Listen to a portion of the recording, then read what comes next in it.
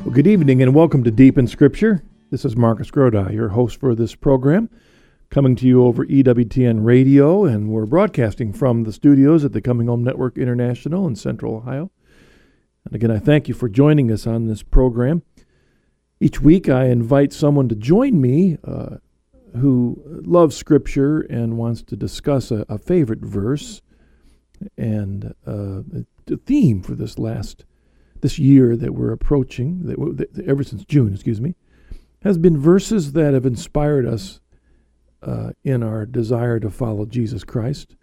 And our guest for this evening is Tim Drake.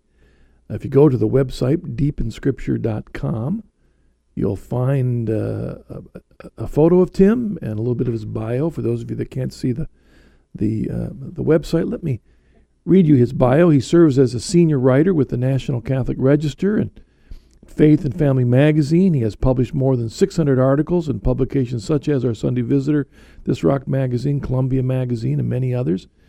He's the author of 4 books, including the most recent, Behind Bella, The Amazing Story of Bella and the Lives It Changed, published by Ignatius.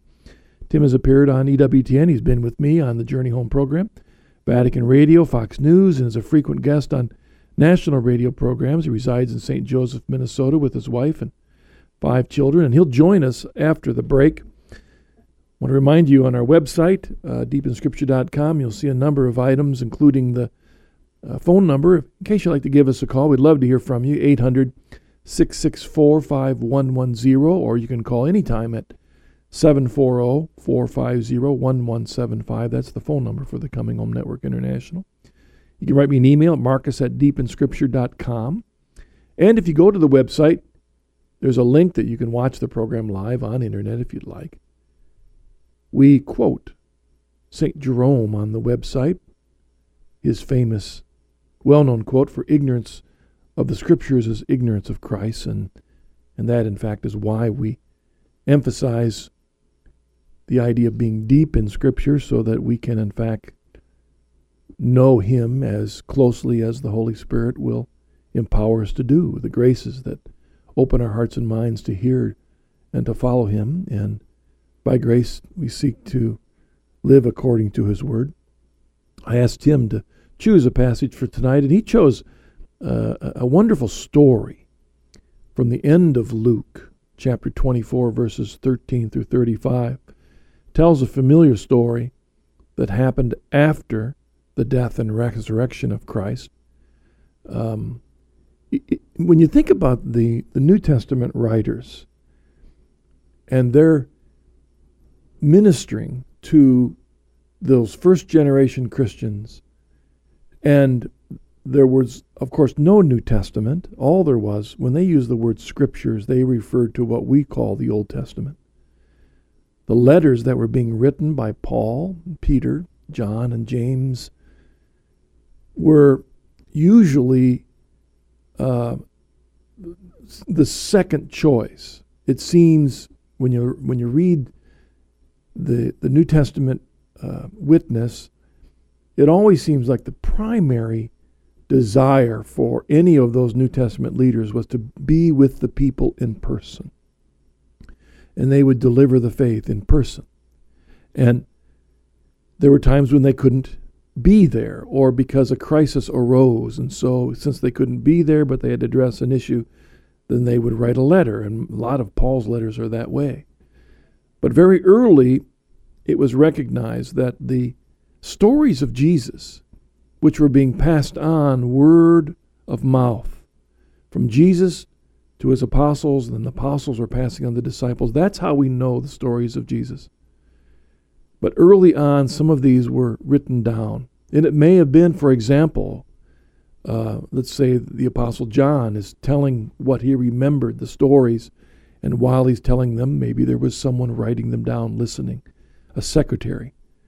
And in Luke's case, it seems that as a companion of the Apostle Paul traveling around the Mediterranean, he wanted to tell a particular person about more details about the life of Jesus as well as the lives of the early church. And out of that, he did research and he collected stories, and he put them down into the gospel named after him. And then later we see the continuation of that in the book of Acts.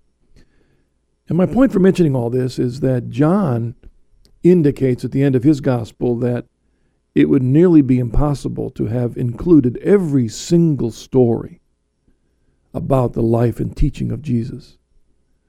And so they were selective. And part of the reason they were selective was it's not like today where you can walk down to a store and buy reams and reams and reams of paper. Then it was very expensive, and so they had to be conservative, and so there was a selection process. We encounter in this story at the end of Luke the very famous story about the meeting of Jesus with two along the road to Emmaus. And it's of all the stories, this one Luke saw as significant for many of the issues that it illustrates. And I'm going to read this long section, but I think it's important to hear the whole story. Then we'll take a break, and then Tim will join us. But I want you to hear this story. Most of you have probably certainly heard it before. But listen to this story, and particularly listen to the images that are in this story that connect to the sacraments, that connect to the living out of our faith as we seek to follow Christ faithfully. Beginning with verse 13. That very day, two of them were going to a village named Emmaus, about 7 miles from Jerusalem, and talking with each other about all these things that had happened. While they were talking and discussing together, Jesus himself drew near and went with them. But their eyes were kept from recognizing him. And he said to them, "What is this conversation which you are holding with each other as you walk?" And they stood still, looking sad. Then one of them, named Cleopas, answered him, "Are you the only visitor in Jerusalem who does not know the things that have happened there in these days?" And he said to them, "What things?" And they said to him, "Concerning Jesus of Nazareth, who was a prophet, mighty in deed and word before God and all the people, and how our chief priests and rulers delivered him up to be condemned to death and crucified him. But we had hoped that he was the one to redeem Israel. Yes, and besides all this, it is now the 3rd day since this happened. Moreover, some women of our company amazed us. They were at the tomb early in the morning and did not find his body. And they came back saying that they had even seen a vision of angels who said that he was alive. Some of those who were with us went to the tomb and found it just as the women had said. But him they did not see." And Jesus said to them, "O foolish men, and slow of heart to believe all that the prophets have spoken? Was it not necessary that the Christ should suffer these things and enter into his glory?" And beginning with Moses and all the prophets, he interpreted to them in all the scriptures the things concerning himself. So they drew near to the village to which they were going. He appeared to be going further, but they constrained him, saying, "Stay with us, for it is toward evening, and the day is now far spent." So he went in to stay with them. When he was at table with them, he took the bread and blessed and broke it and gave it to them. And their eyes were opened, and they recognized him. And he vanished out of their sight. They said to each other, "Did not our hearts burn within us while he talked to us on the road, while he opened to us the scriptures?" And they rose that same hour and returned to Jerusalem. And they found the 11 gathered together, and those who were with them, who said, "The Lord has risen indeed and has appeared to Simon." Then they told what had happened on the road, and how he was known to them in the breaking of the bread. You're listening to Deep in Scripture. This is your host, Marcus Grodi, and you're hearing us on EWTN, your Global Catholic Radio Network.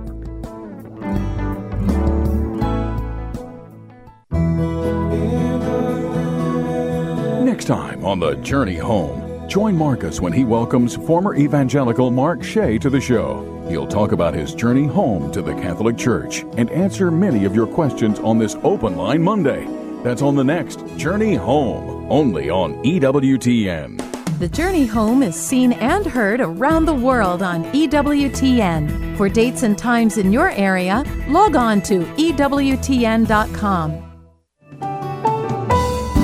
The Coming Home Network International and Marcus Grodi invite you to join us for our 7th annual Deep in History Conference coming this fall to Columbus, Ohio.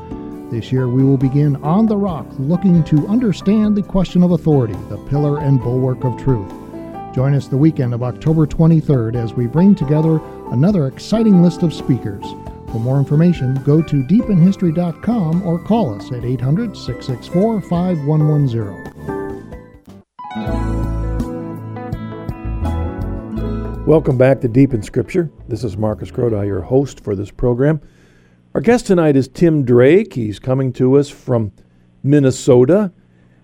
Evening, Tim. I'm just curious, is there still snow up there? No, it's a beautiful, beautiful summer day here. Hey, it's great to talk with you. Yeah, likewise. Good to be with you again, Marcus. It's been far too long. I can't remember the last time we were together, but it is great to have you on the program.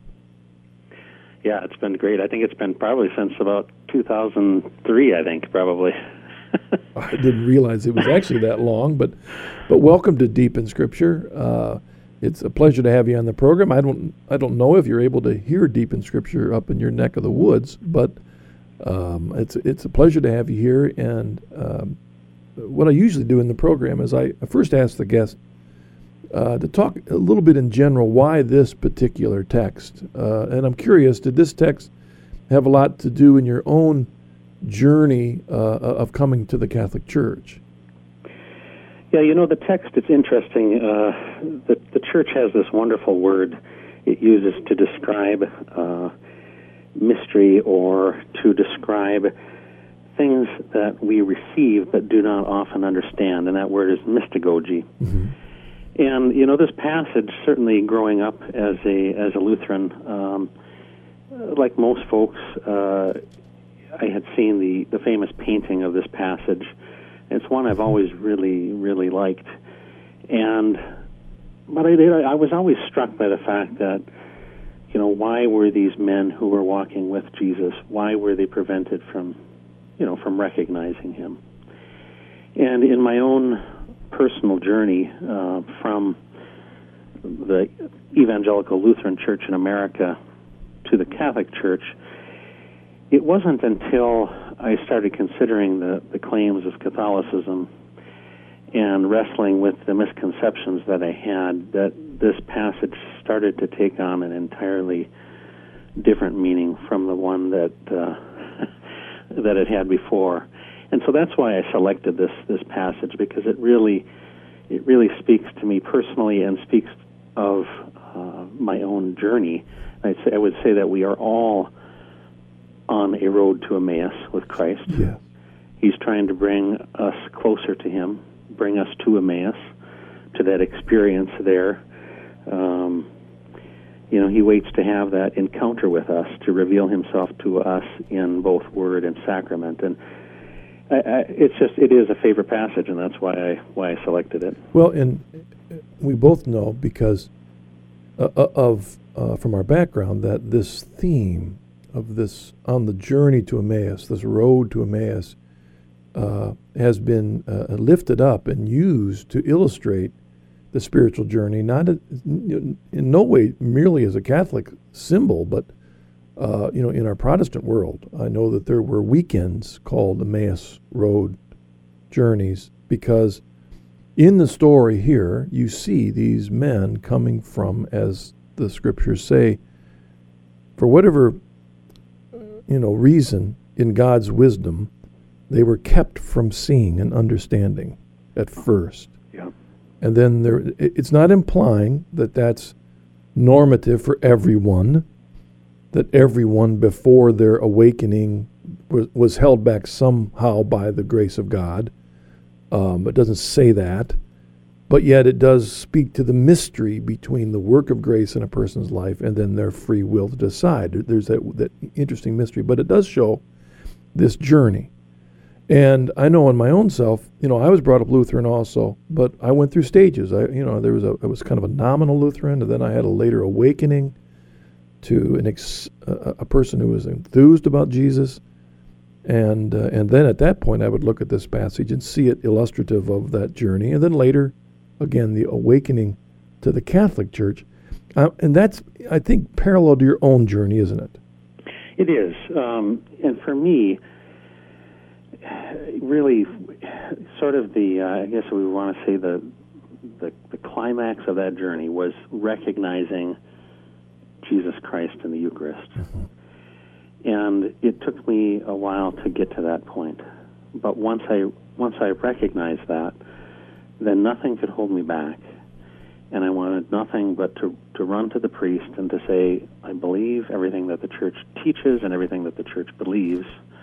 And I realize I'm supposed to wait until Easter, but to do so seems like I'm somehow denying Christ. And really for me, this came largely through the practice of Eucharistic adoration, which I had signed up for and was going to, even though I didn't have a full understanding of who it was I was praying before. But that gave this passage, it breathed new life into this passage for me, where these men are walking along with Christ. He tries to reveal himself to them using the Old Testament passages, and it's not enough. Mm-hmm. It's not enough, and in many ways, that's how I was as a Lutheran. I had done a lot of Bible studies as a Lutheran teen, and I felt that I knew Christ because I knew Scripture. I had an understanding of Scripture. But as the story shows us, it is not until they reach Emmaus, until he breaks the bread, that they come to recognize him. And that, too, was how I came to really know Christ in his entirety, was, in both Scripture and in the bread, in the Eucharist.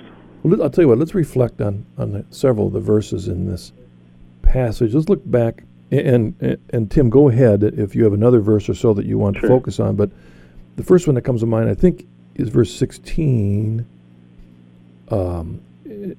where it says, "But their eyes were kept from recognizing him." Yeah. And reflect on that in the light of how you understand, from the Church's perspective, how God touches people, because there was good reason why God may have done that very thing in their lives. That's right. I mean, we have to recognize, first of all, that this is the post-resurrection Jesus, right? So there has been some change. Some change has occurred. So, I mean, on that level alone, we have to understand that there is a possibility that they may not have recognized him because he's been transfigured, if you will, right? Mm-hmm. But I think on a deeper level, that their eyes were kept from recognizing him shows that it is he who chooses the time and the place. Mm-hmm. It is he who chooses how and when he will reveal himself to us. And it reminds me very much of the Scripture passage about that, we do not choose him, he chose us. Mm-hmm. And that certainly is true. I mean, and as you know, Marcus, in interviewing, hundreds, is it thousands perhaps now, of people who have come into the Church, the Holy Spirit works in each one of their lives in a unrepeatable way, because they are a unique, unrepeatable individual, a unique soul. And so the way that, God reveals himself to each person is going to be unrepeatable. And this story, if you compare it to the other stories, if you could imagine how it may have been different if, walking along, Jesus walked up and they immediately recognized him. Their reaction may have prevented them, may have prevented Jesus from being able to teach them what he intended. Yeah. Because their enthusiasm and all that would have come to their mind first would have got in the way of what he wanted to communicate to them. And so we just see in this instance, Jesus choosing to keep them from recognizing first because he wanted, let's say, he wanted to get from them some information first. What did they know already? What had they heard? And had they, on their own, given all the Old Testament on their own, were they able to figure it out? And how would Jesus have been able to get that information from them unless, he certainly could read their minds, but to get them to say that in person without them not knowing it was him. And so that's the tact he used. And I dare say in our own lives, I think it applies. Jesus made that comment, whatever you do the least of these, you do to me. If we knew that person was Jesus, we might reach out and help. But he's wanting to see whether we'll help a person not recognizing Jesus, but because they're a person. Yeah, and I think also, it's clear in this passage that there is something that he wants to teach them. Mm-hmm. Yep. And so, if he had revealed himself immediately, we would not have had anything which follows. We would not have had him, explaining himself with using the Old Testament. We would not have had what happened at Emmaus. So... In fact, in 1 Corinthians 15, it says in the very beginning, when Paul is relating, he appeared to more than 500 brethren at one time, and most of them are still alive, though some have fallen asleep. Then he appeared to James, then to all the apostles of all. And the point is, if they had to recognize Jesus immediately, they would have just gone gaga, and there's Jesus, and bowed down on their knees, and it would have been one more of these appearances. And like you said, he wouldn't have been able to teach them what has come down to us as such an important story. Yeah. How about, they relate from verse 18. They're amazed that Jesus, or this person they don't recognize as Jesus, doesn't seem to know what's happened, so they relate. And they give their perspective, which has not been awakened by grace yet.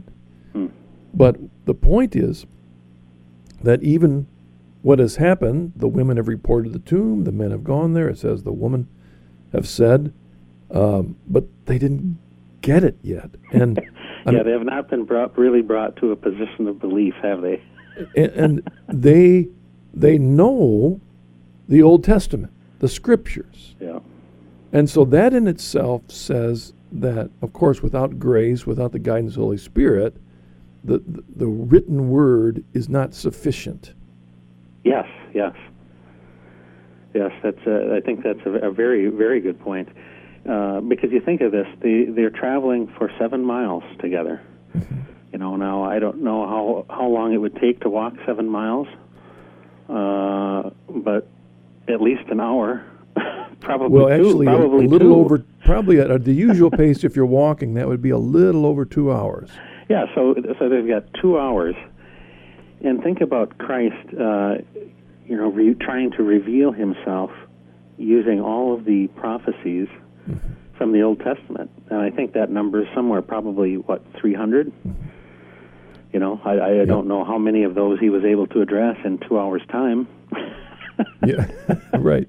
Especially if they were interrupting over and over and over again, and amazed by what he was saying. Yeah, but it does. But that's the point is. And they still don't know he's Jesus. Yeah, they do. It doesn't. It's not enough, and it really speaks to me of the. And I'll use this word. If you want to correct it, fine. But it speaks to me of the insufficiency of Scripture or Word alone to reveal Christ. Mm-hmm.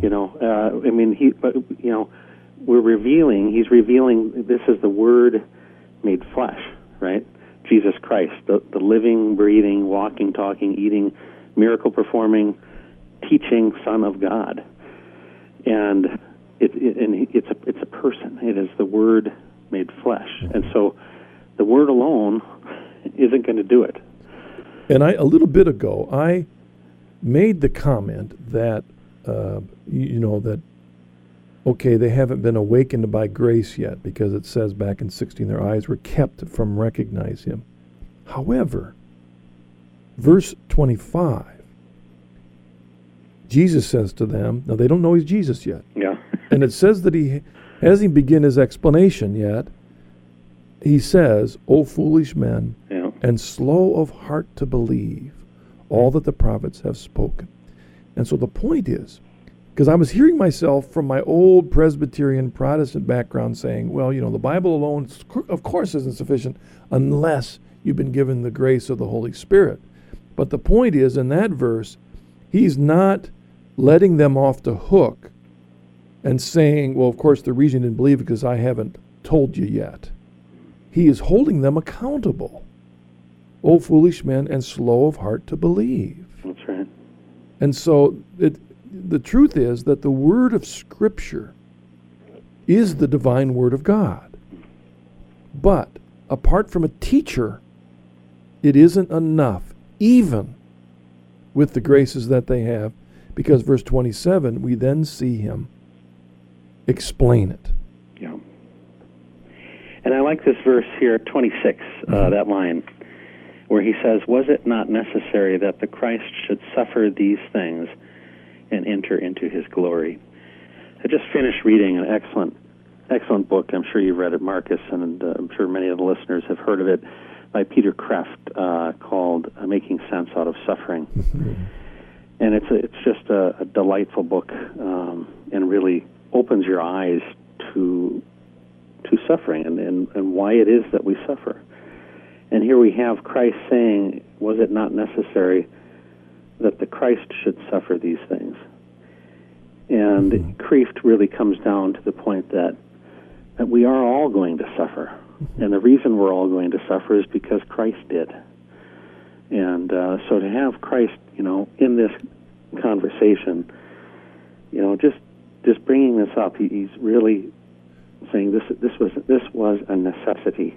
Well, and what it points out, and we can't point fingers at these guys or the Old Testament folk, because in essence they had been choosing the scriptures that they wanted to listen to and ignoring the ones they didn't want to listen to, as people continue to do to this day. Sure. They were looking at the scriptures and the prophecies that talked about a victorious kingly Christ, but the verses that talked about a suffering Christ. In other words, the Isaiah passages in Isaiah chapter 50 and on, those sections, the suffering servant. Well, they didn't like those quite so much. They didn't preach as well. So, they're foolish men, slow to heart, because they didn't recognize that they weren't looking for a Christ that would suffer. They were looking for a Christ that would destroy the Romans. Mm-hmm. And because he didn't destroy the Romans, then they didn't start adding it up. And so there he is doing that. We're going to take a break. And when we come back, Tim, let's continue looking at this issue of his suffering, as well as the significance that when Jesus starts to explain the scriptures, of course, very clearly in verse 27, we see that he's talking about not the whole Bible as we presume it, but in fact, the Old Testament scriptures. You're listening to Deep in Scripture. This is your host, Marcus Grodi. I'm joined tonight by a good friend, Tim Drake, and you're hearing us on EWTN, your Global Catholic Radio Network. Mark your calendars and pack your bags. The Global Catholic Network is bringing you another EWTN family celebration. On August 8th and 9th, we'll be in Birmingham, Alabama, celebrating this year's theme, Rejoice in Hope. Join some of our most popular hosts, Marcus Grodi, Raymond Arroyo, Barbara McWiggin, Father Wade Menezes, The Donut Man, and more. We'll have inspirational talks, Holy Mass, Family Corner, a kids' concert by The Donut Man, and a live taping of a special Crossing the Goal with Danny Abramowitz. For more information on this free event, log on to EWTN.com or call 205-271-2989. The EWTN Family Celebration, August 8th and 9th in Birmingham, Alabama. We'll see you there. Here's that number again for more information, 205-271-2989, or log on to EWTN.com. Welcome back to Deep in Scripture. This is Marcus Grodi, your host. I'm joined this evening by Tim Drake, and we're looking at Luke chapter 24, the story about the two that met Jesus along the road to Emmaus. Tim, before we break, I suggested talk a little bit more, if you'd like, about the theme of suffering here, as well as the direct significance of the use of the word scriptures. Yeah, the suffering. I was struck by that, and as you pointed out, Marcus, as a Lutheran, it just didn't seem like that was something that we spent a lot of time addressing or talking about or learning about redemptive suffering. And so I'm just struck by it in this passage that Christ points us out so directly. But moving on to the line about scriptures, it might be easy for someone to read that line in 27 and think he's talking about the entirety of scriptures. But we have to understand that the time when this was, he was using the Old Testament to reveal himself to these two gentlemen. And so, I just think that's an important distinction for us to understand. It never crossed, I'm sure it's the same for you, Tim, but when I was young, growing up a Lutheran, going through Luther's catechism and talking about these scriptures, it just never crossed my mind that the scriptures he was talking about, that upon which he was explaining his significance, were the Old Testament, and not the New Testament documents. And the reason it was significant to me is I think back on the young man that, really we focused more on the New Testament than the Old.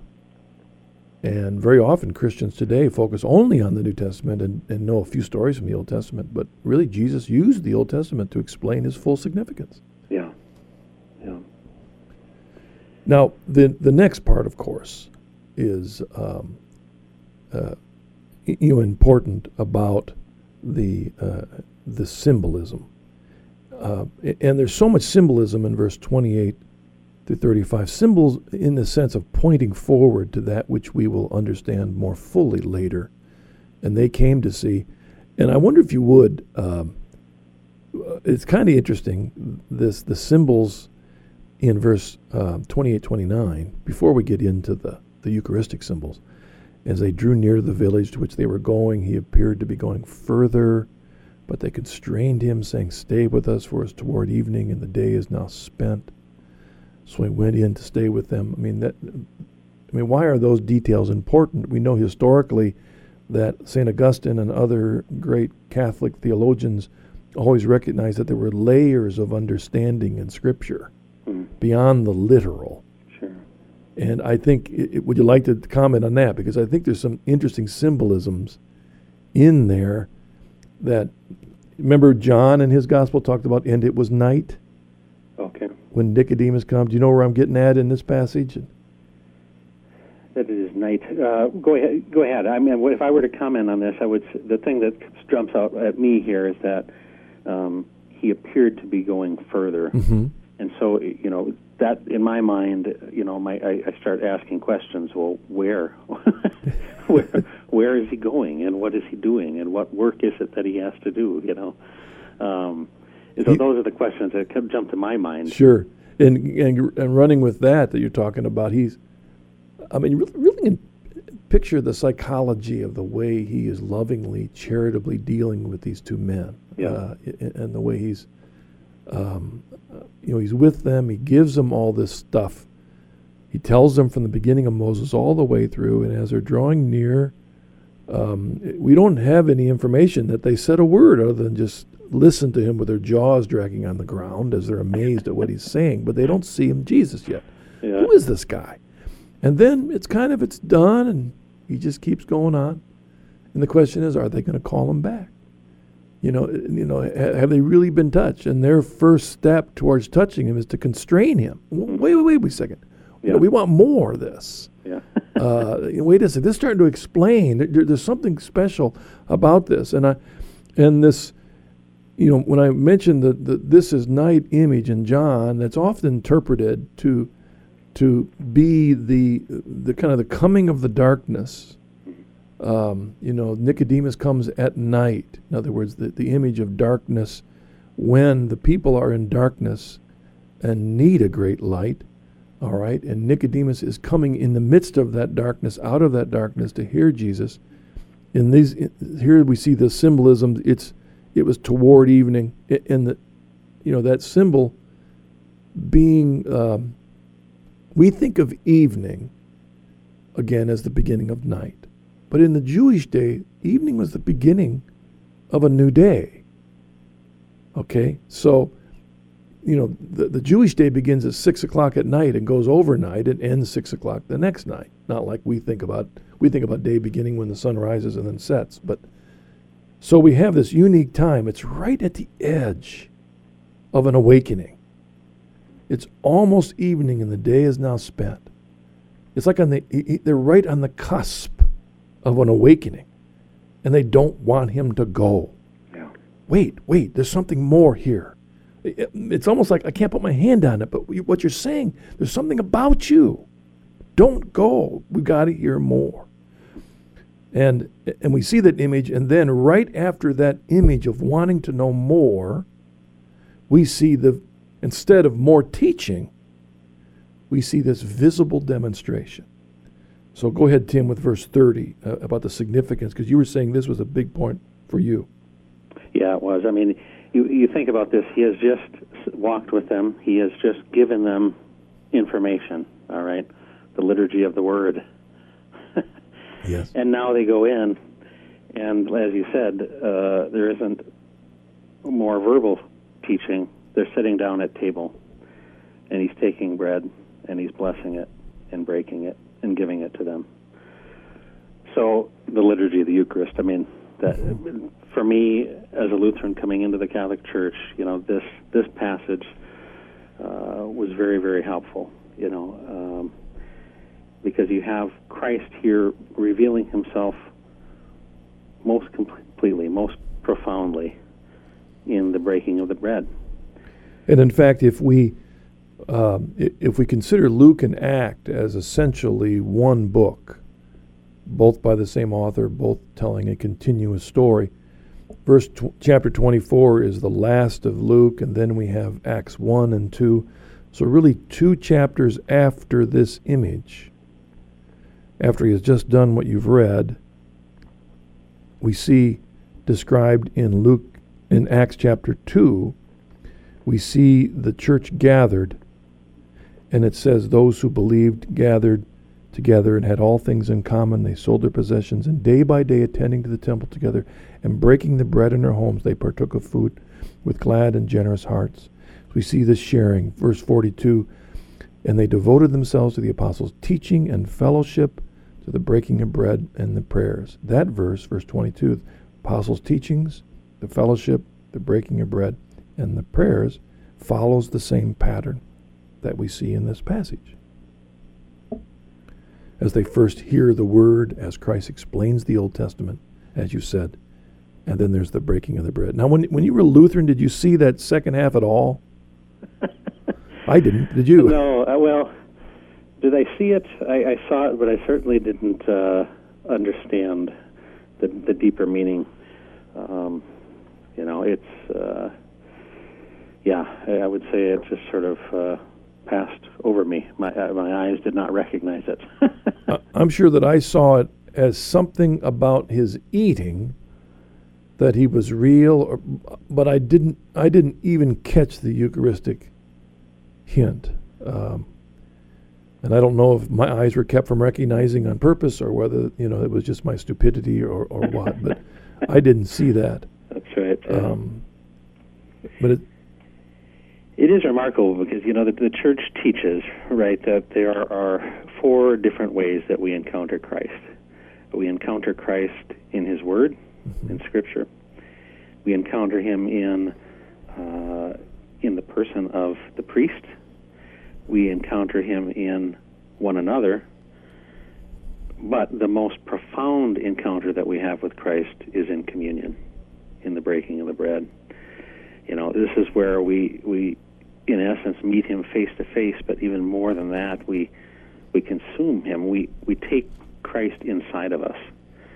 And so when you think about that as you read this section, it's just a remarkable passage. And just what you said, I just wanted to point out the connection with what you've just said and how we encounter Christ in the four different ways, to see the connection that it goes to that Acts 2:42 passage. You said we are connected with Christ through the priesthood, right?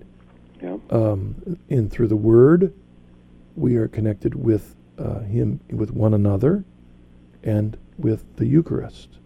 Verse 42 of Acts chapter 2, the apostles' teaching and fellowship. The fellowship is with one another. The apostles' teaching is the Word. And the breaking of bread, the Eucharist. And of course, the prayers are how we encounter Christ ourselves directly through our worship and through our prayer with him as we commune with the Holy Spirit.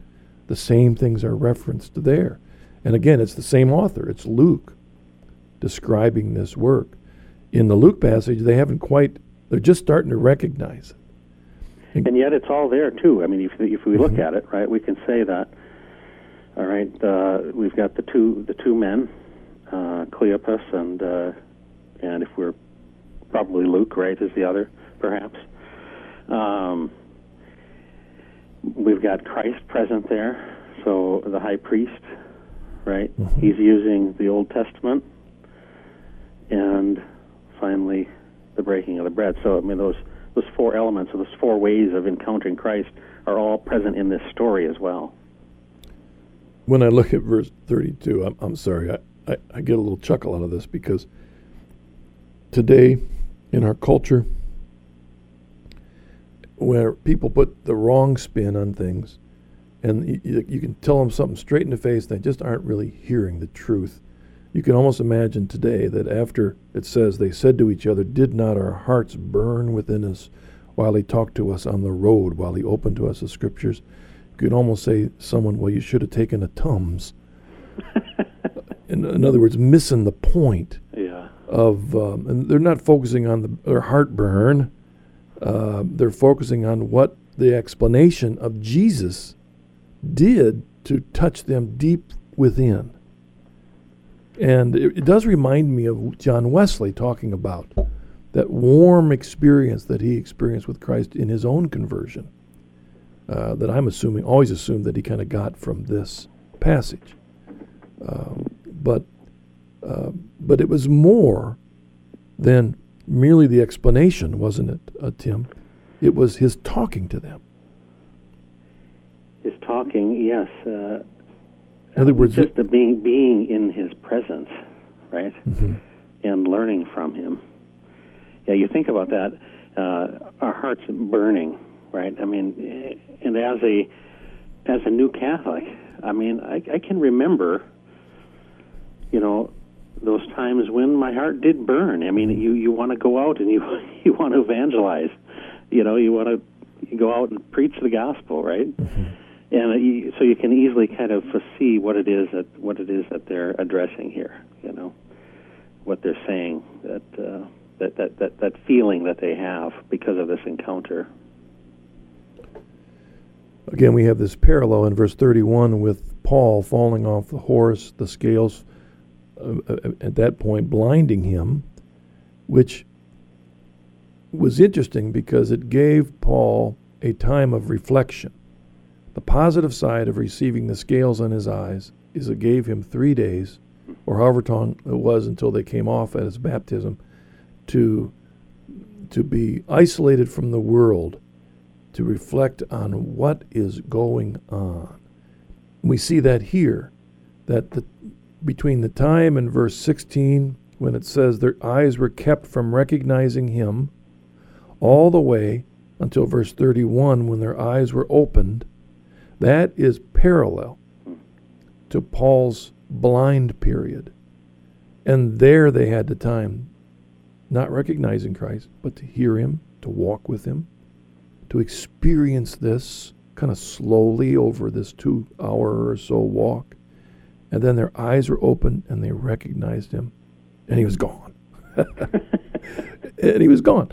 And then that's when they talk about, whoa, it's almost like when they're saying in verse 32, did not our hearts burn within us while he talked to us? It's almost like they're telling themselves, we're a bunch of dummies. Why didn't we recognize him?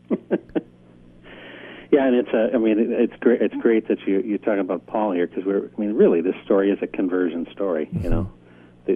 These men are brought to a point of belief, right? And of course I love that next line, which is, and they rose that same hour, and returned to Jerusalem.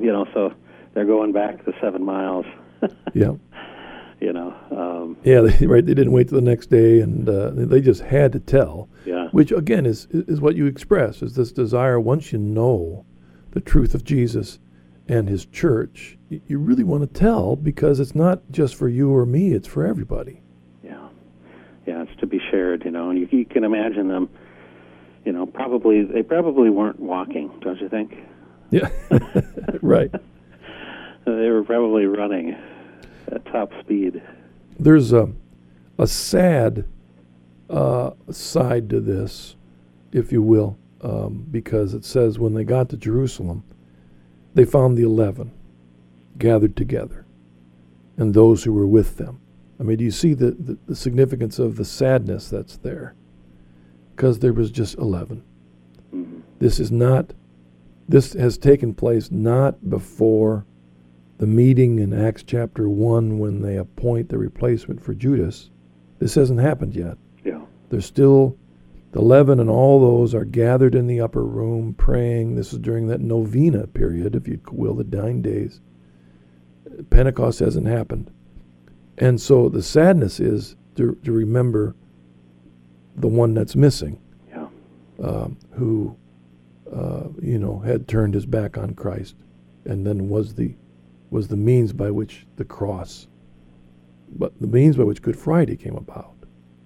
So the bit of the sadness for Judas, we wish we could grab him, but we recognize in the great wisdom of God that he was a part of the plan.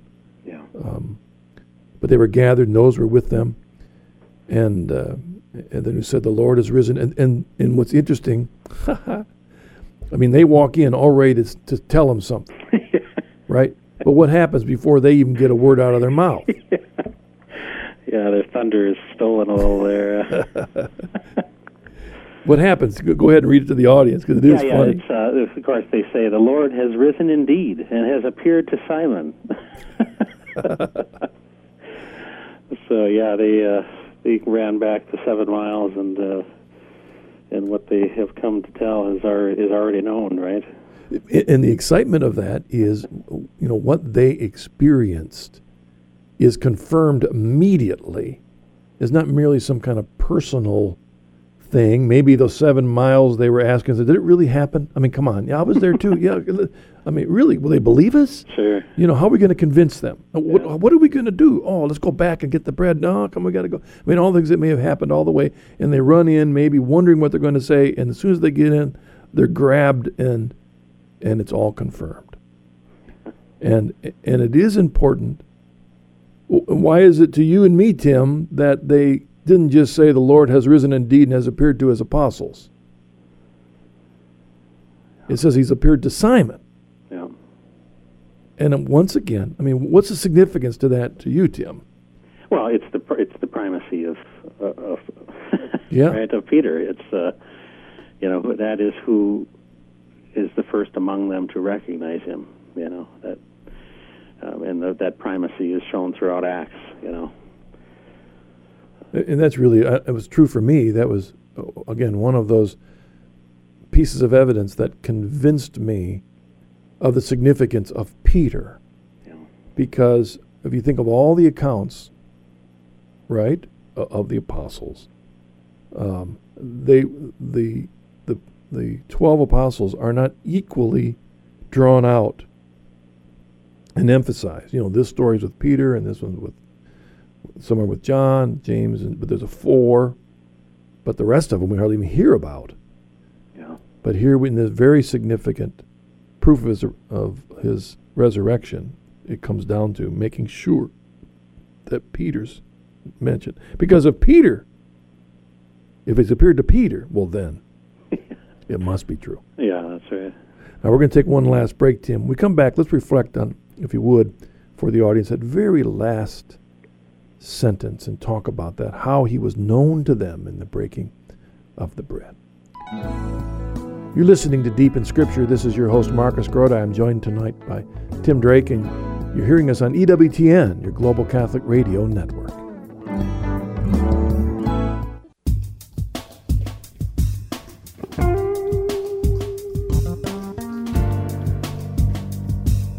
The Coming Home Network International is a non-profit Catholic lay apostolate dedicated to helping Protestant clergy and laity come home to the Catholic Church. It was founded by Marcus Grodi, the host of this program, as well as the Journey Home television program on EWTN. If you are on the journey and interested in learning more about the Coming Home Network International, or know someone who's thinking of becoming Catholic, please visit our website, www.chnetwork.org, or contact us at 1-800-664-5110.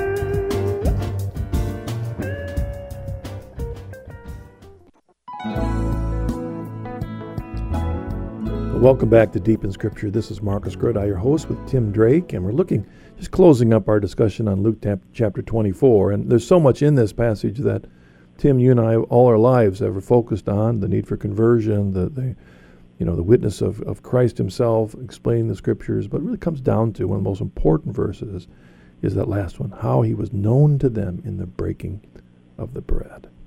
Yeah, that's right. You know, we started off by, as the story starts, that these two men do not know Him. They do not recognize Him. And I can remember, as I said earlier, that as a Lutheran, that did puzzle me somewhat. But yet, now I would say I have a more mature understanding of that, and that I can see how that Christ, even in our midst, is not always recognized. Yeah. And there are so many that do not recognize Him, particularly in the sacrament of the Eucharist. And so this last line, how He was known to them in the breaking of the bread, what I'm struck by is that, how is it that we know something? Or how do we know a person? And the way that we know a person in particular is by spending time with them. Mm-hmm. And these men have spent time with Christ, as he walked in Jerusalem, and here they are spending this time with the resurrected Christ. They are being taught by Him, they are being fed by Him, and so it is through this combined encounter with Him, both in word and sacrament, that they come to know Him fully. And, one of the most famous passages in Scripture is the passage of the vine and the branches, where Jesus calls His apostles to remain in Him, to abide in Him. Well, how do we abide in Him? How do we truly know Him? Well, the only place in Scripture where He clearly says the word abide and how you do it is John 6:56, where He says, "He who eats my flesh and drinks my blood abides in me, and I am him." It's through the Eucharist that we truly come to know Him. Tim, thank you for joining us on Deep in Scripture. Yeah, thank you, Marcus. I'm sorry it didn't take very long. We need to do it again. Anytime. And our prayers are with you as you continue your work in writing, and I know it's a difficult time with the economy, but you have a great gift for that, so I just pray that the Lord continues to open the door for the use of your writing, both for ministry but also for the support of your family. Thank you, Marcus. And thank all of you for joining us on Deep in Scripture. We all are on a walk like those guys on the Emmaus Road. Are our eyes open to Jesus and the truth of Him in His Word, as well as the Eucharist, the gift of His body and blood? God bless you. See you next week.